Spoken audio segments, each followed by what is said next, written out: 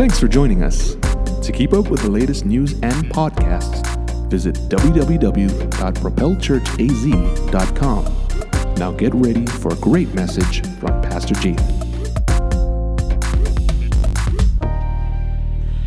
Hey, well, I just want to encourage you to pull out your Bibles, pull out your outlines right now. We're going to start a new series today entitled Better Together. And as you saw in the opening video, there are many things in life that are better together. A lot of things are coupled together because they go better together. You know, one example obviously would be certain foods that we eat. And you saw the burger and the fries. The fries help make the meal better. If you have pizza, wings make that meal tastier. If you have wings with the pizza. If you have cake, ice cream has to go on top. I'm just saying. It makes the cake a whole lot better. And so there are many things in life that are better together, including the relationships that we have. And we even see in cartoons or animated movies, there are great relationships together. If you ever grew up in my day and age, Tom and Jerry were a fantastic example of those two were better together. It would not be fun to watch a cartoon with just Tom or just Jerry. But they together made it a lot of laughs possible. Or Buzz and Woody in a more of a current modern day generation. Those two relationships go together. Or Mickey and Minnie. But even talking about our relationships that we have in our life, God brought us together because we are better together.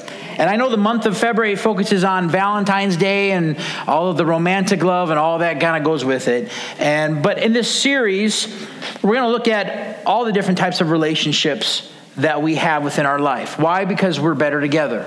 And I know that there may be some unhealthy relationships within our lives. Maybe that's not because of our choice. It could be because of past hurts or wounds from others that have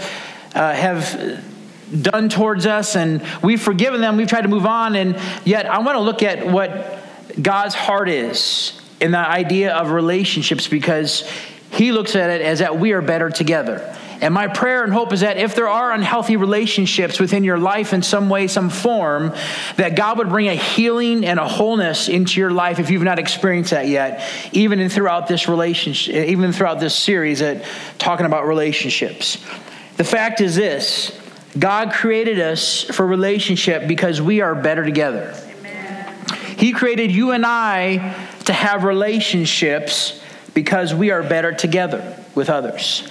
And when we can go back to the beginning of the Bible in Genesis to see that God created mankind to have relationship with Him.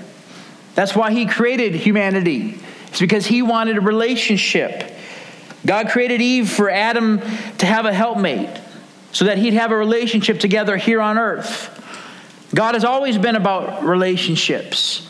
In fact, the Trinity and God the Father, Son, and Holy Spirit operates together in perfect harmony, perfect relationship with one another. And God has always existed because He's eternal. He's always been about relationship. And we just sang that, God's, how beautiful or how glorious or how outrageous is His love for us. And that is so true. Scripture says God is love. That's who He is. In His character, in His person, as God. And some of you here today need to hear that, and I want to just declare it over your life that how beautiful, how glorious, and how outrageous is God's love for you today. Amen. And He created us to have a relationship with Him out of His love towards us. But He wants us to have relationships together here on earth. Why? Because we're better together. He created us to have that relationship. We accomplish more together. It's more fun to do life together. Amen. There is encouragement and strength together. And so we're going to look at some of the different relationships that we have in this series to affirm the knowledge that we have that we are better together. This is why Solomon writes this in Ecclesiastes chapter 4, verses 9 through 12. He says, "Two are better than one because they have a good return for their labor. If either of them falls down, one can help the other up. But pity anyone who falls and has no one to help them up. Also, if two lie down together, they will keep warm. But how can one keep warm alone? Though one may be overpowered, two can defend themselves. A cord of 3 strands is not quickly broken. And so the wisdom of God in his word here says that 2 people are better than 1. They're better together. There's strength in our relationships. One can help the other when they're in need. One can help protect the other when they need protection. Our lives are to be intertwined together like a cord that is not easily or not quickly broken. And so the point and wisdom of this scripture is this: relationships have the power of multiplication in their effort and purpose. Amen. We are better together. We can accomplish more together. We can do more together. We can enjoy life better because we're better together. God brings us together in relationships with others to not only enjoy the other person or to enjoy other people, but really to accomplish life together with purpose. To multiply our efforts together. To do more than what we've ever dreamed of doing. Why? Because there's multiplication, or there's the power of our efforts and purpose together. Without relationships, life is not as fun. I don't know if you ever thought about that or imagined that. What would life be like if I didn't have any relationships? It wouldn't be as fun. It would take us longer to create and accomplish all that we need to do and want to accomplish. Without relationships, life seems empty and meaningless. That's why, and this is so important that we understand this, that God didn't create us to live a Lone Ranger life. That's right. God never intended for us to do life by ourselves. Many times people put up barriers and walls towards others, or at least to the thought and idea of having other relationships close to them. And maybe, again, it's because of past hurts or because of past wounds. It was never God's intention for humanity to do life alone. Amen. God created us to be together. He created us to have family relationships, to have friendships, to have the church body family, the spiritual family rally around us, to have relationships with other cultures and ethnicities. If we live life with the mentality that life is better alone, we miss out on God's plan and purpose through relationships and the impact that we have doing life together. In John chapter 13, Jesus washed the feet of his disciples on the night of the Last Supper. And Jesus said he'd only be with them a little while longer, and that where he was going, they wouldn't be able to come with him. And then Jesus goes on in verses 34 and 35 to say this. He says, "A new command I give you, love one another. As I have loved you, so you must love one another. By this, everyone will know that you are my disciples if you love one another." And so Jesus gives them this command to love one another. And so in regards to our relationships, our relationship with Jesus is the foundation for our relationship with others. Right. That's really what Jesus was telling them in order to love others. In order to love others the way that God wants us to, it begins out of our relationship with Christ. If we're not solid in our relationship with Jesus, if we're not solid in our love for God and who he is and what he's done for our lives, it's more difficult to love people, especially when it comes to their shortcomings. Right? If we don't have God's love within us, it's hard to love people right where they're at. We can get frustrated easily with people if we're not viewing them through the lens of how Jesus loves them, of how God views them. And when we begin to understand the Father's heart and we begin to understand how God views people out of his love, and he will reveal his love to us for others, when we understand that, then we can truly begin to love others the way that God wants us to. But it all starts with our love for Jesus. And the reality is this: love should be the motivating factor in every relationship that we have. Not just our close relationships, but love should be the motivating factor in all of our relationships. Every relationship that we pursue should be because we have a love for God and a love for people. Love is what pulls and draws us together. Love strengthens relationships. Love is what motivates us to do life together with others. And if we don't have love, our relationship is then based on our own strengths. It's even based on our own weaknesses. in who we are instead of God's power and love flowing through us to love others. And when we're operating out of our flesh in our relationships, our tendency is to be self-seeking in what we can get out of the relationship for us, instead of what we can invest into the relationship to make it better. That's why Jesus was telling his disciples and for us to love one another out of his love for us and then out of our love for Jesus. God wants to flow through us to help and be able to love others. And this is the reason why Jesus was really saying this, is because our love for others is the testimony of our love for God. When we truly love people in all of their successes, in all of their failures and mistakes, when we love them unconditionally the way God does, then our love for others is a living testimony of our love for God. Amen. As believers and followers of Christ. Now that's easier said than done, to love people, right? Especially the close relationships. Especially those intimate ones where you know that person and they know you inside and out. Because we know each other's faults and weaknesses. Jesus said, people will know that you're a follower of me when you love one another. That's right. When we love people. And love is not just about the words, I love you. Amen. Love is all about the action behind the words. It's what we do to show our love. It's what we do to follow through on our love for the people in our lives, for the relationships that we have.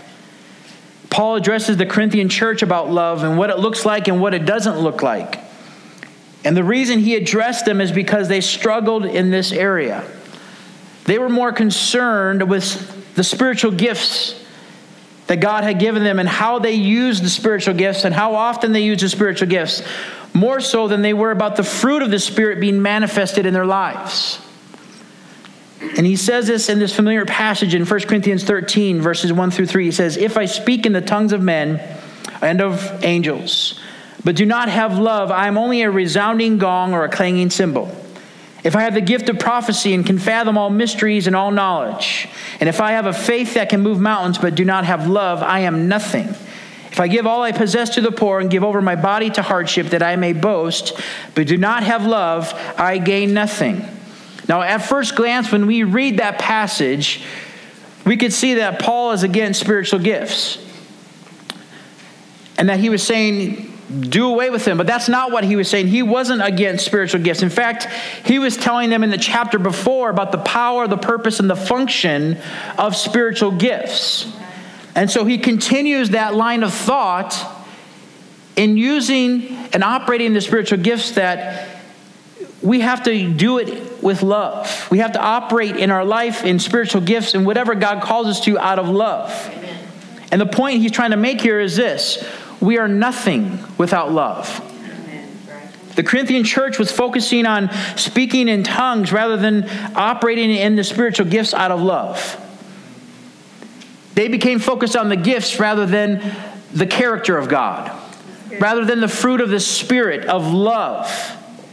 And how our lives should be bathed in God's love so that we can truly love people the way that God wants us to. That everything we do should be done out of love. And so their priorities were out of order because they were elevating the spiritual gifts higher than they were of who God is as love. And he gives an example. He said, I can speak in the tongues of men and of angels. And I can utilize my spiritual gifts, but without love, all it sounds like is this clanging cymbal or this resounding gong that's going to make a lot of noise for a few moments. But in a few moments, that noise is going to be gone, and that's what people are going to be left with. But he says, if you would speak in tongues or you would operate in the spiritual gifts with love, that's going to have a greater and a longer lasting effect in the body's life, in the body of Christ. There's going to be a greater impact. Why? Because love is the motivating factor, not utilizing the spiritual gift. And that's why in the very last verse in chapter 12, the chapter before, Paul says, eagerly desire the greater spiritual gifts. And he goes on to say, yet I'm going to show you the most excellent way, referencing love in this chapter. We've got to have a love for God, and we've got to have a love for people. Amen. Jesus broke that down very clearly. We can't operate in spiritual gifts without love. We can't operate in life without love, because we are nothing without love, is what Paul was saying. He was going on to say that we can accomplish all these things for God. We can prophesy. We can have a great faith, the biggest faith possible that we could ever muster up, or we can give and share all that we have to the poor. We can lay our lives down in the hardship and trials of ministry or life or all that God calls us to. But if we don't have love, it doesn't mean a thing. There's no purpose to it without love. That's why we need the fruit of the Spirit. And we also need spiritual gifts. But we can't get one out of order. And we've got to operate in love within our lives. Spiritual gifts must be grounded in love and the other fruit of the Spirit. And then Paul goes on to tell us what love is and what love isn't in verses 4-7. He says, love is patient. Love is kind. It does not envy. It does not boast. It is not proud. It does not dishonor others. It is not self-seeking. It is not easily angered. It keeps no record of wrongs. And love does not delight in evil, but rejoices with the truth. It always protects. It always trusts. It always hopes. And always perseveres. Now, I don't know about you, but when I look at that list, I'm like, wow, I've failed in my lifetime at certain moments and certain times, because that's a hard list to live up to. And it's not easy. But again, we can't do this within our own ability or strength. It's through God's power and love for us and in us that we can operate in love towards others in all of our relationships. And so to understand how to love, we must understand that true love comes from humility to honor the Lord in our relationships. Sometimes we can get off track a little bit in our relationships so that we're going to honor God in our relationship with Him. We get that. Because He's number one. He gave His Son for us, and we have salvation because of God and eternal life because of Him. So we're going to honor Him. But sometimes we don't treat others with honor and the love that God wants us to, because we focus on Him versus the others. And we don't focus on God's love wanting to honor others through a humility surrender to Him. To truly love, we must be humble. In order to love our spouse, in order to love our children, in order to love other family members or friends or any relationship that we have to love with a humility within our life. It's impossible to love people when we're prideful, because we're focused on ourselves. And so out of our love for God and wanting to honor Him in all of our relationships, we choose to operate out of a spirit of humility, just like Christ did. In fact, when we love in humility towards others, we are honoring God in that relationship. We represent Christ in our actions, and others see Jesus in us when we love others. And so Paul gives us this list of what love looks like and what it doesn't look like. In fact, he's telling us about really what God's standard of love is. He's painting the picture of how God views love and what it looks like.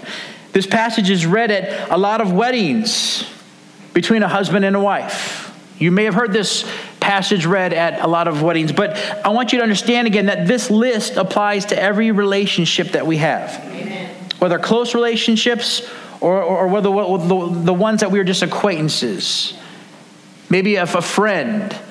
This list applies to all of our relationships and how we should view the relationship and how we can love others. And so we see God's standard of love is being patient. It's very easy to be impatient. I'll admit that. I can be very impatient at times within my flesh because patience is difficult. People are imperfect. People operate or think differently than we do. They come at things differently. Even in the view of the relationship that you're in with them, they can look at it differently than how you view it.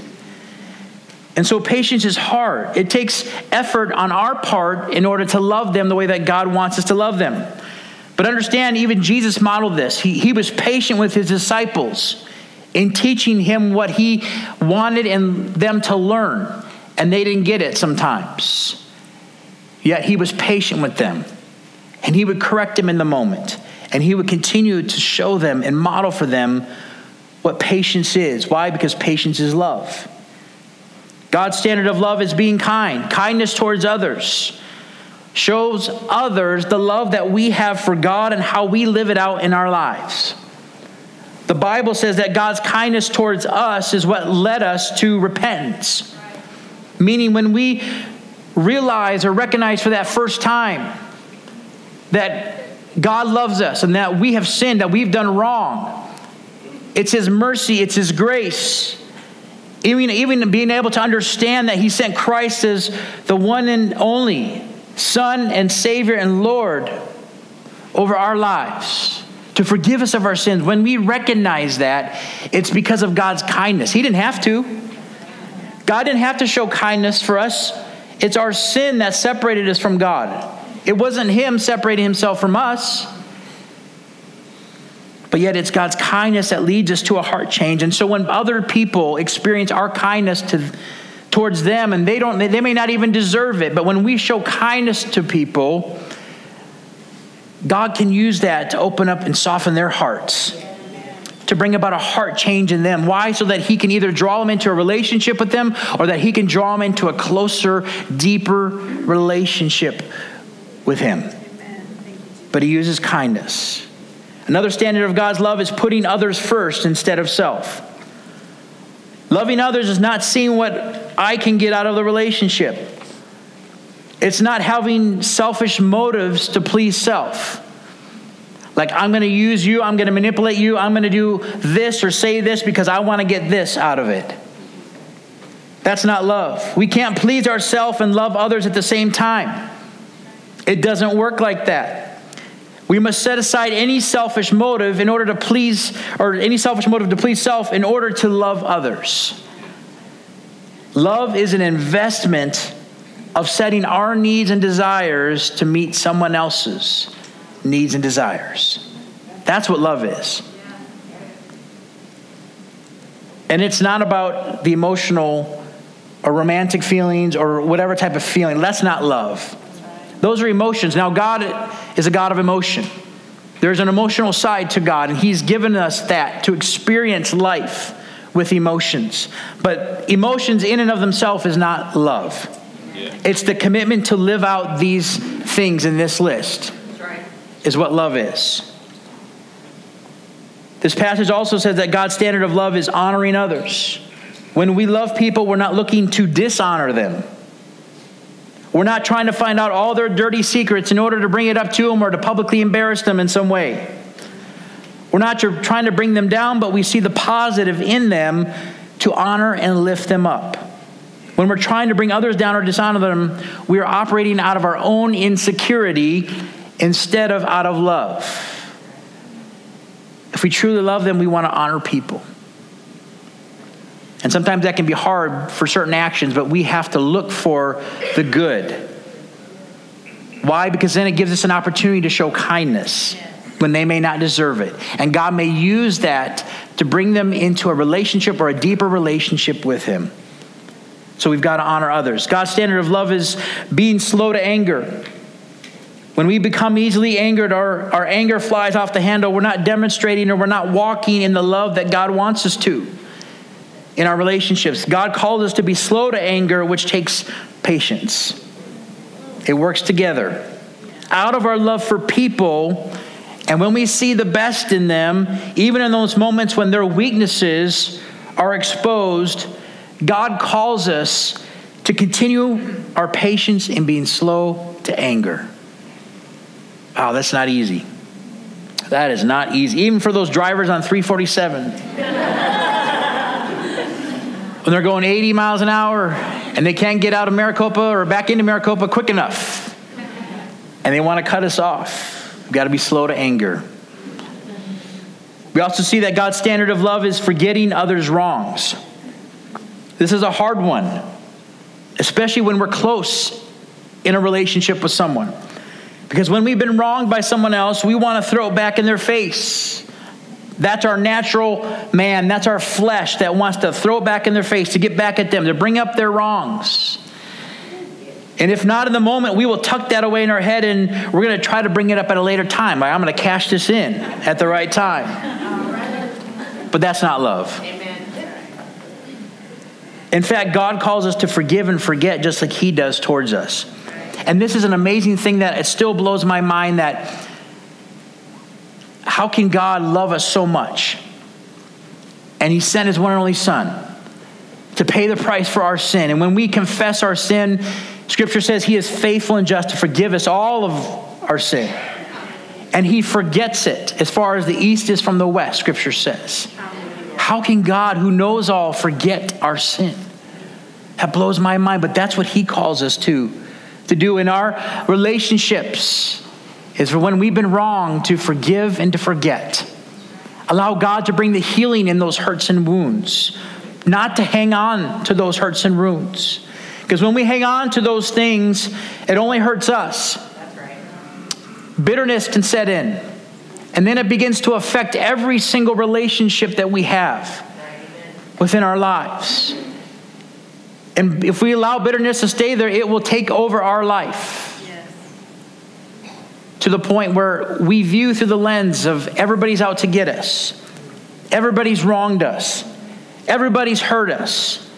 And that was not God's intention for us to live like that. And so we have to forgive and to forget, as hard as it is. And God's power and spirit is here to help us to be able to do that, because it's not easy. And I've been there. I've experienced large hurts, large offenses done towards me. But I know in the moment that when that happens, and sometimes there's several days, months, where I will get up every day and I will choose to forgive that person that's wronged me. And over time, I begin to feel God's love naturally take over for that person. And I can bless them in Jesus' name. And I can pray for them, for God's will to be done in their hearts and lives. But we've got to forgive and forget. True love doesn't look for the opportunity to bring up others' wrongs. Love chooses to forget them. Another standard of God's love is pursuing and rejoicing in the truth, not evil. We must always look for and live in the truth. We should never rejoice or delight in evil, or when others are caught in their sin, we shouldn't rejoice. Instead, we should rejoice in the truth that God is willing and wanting to forgive them and restore their life to wholeness. To rejoice in the truth of God's word and his love for our lives, his forgiveness for our lives. Pursuing the truth in everything. Rejoicing in the truth and not in evil. The last thing we see in this passage is that God's standard of love is continually protecting, trusting, hoping, and persevering. God always wants us to protect, trust, hope, and persevere in and through our relationships. And when we truly love others, we will always protect them. We will always be there for them and our relationship with them. We will always trust others. We're always going to put our hope in them and believe the best about them because we love them. We will always persevere in our relationship with them because of love. Meaning this, that we are always going to go out of our way as to the best of our ability, that we're going to make sure that that relationship is healthy. We're going to invest in the relationship. We're going to choose to forgive when we're wronged. We're going to continue to speak life to that person and in and through the relationship. Why? Because we love them. Because God wants us to always protect our relationships, to trust in those around us, to put our hope in them and persevere no matter the storm or the trial that relationship may go through. That's God's heart and how he views our relationships. When you begin to look at it, these are God's standards of love for every relationship that we have, but this is a high bar that's been set for us. But here's the deal. It's possible through our love for God and through his power at work in us to be able to love others. God makes it possible for us to accomplish all that he has for us. The last thing I want to leave you with is the very first part of the very next verse, verse 8. 8a. It says, love never fails, period. I love this statement in regards to our relationships, because to be better together, we must understand that love never fails, ever. If we're going to live in relationships and understand with the knowledge that we are better together as a church, we're better together in our marriage, we're better together in our family relationships and friends and other relationships that we have in our life, we have to understand that love never fails, ever. It doesn't. That's why we have to choose love.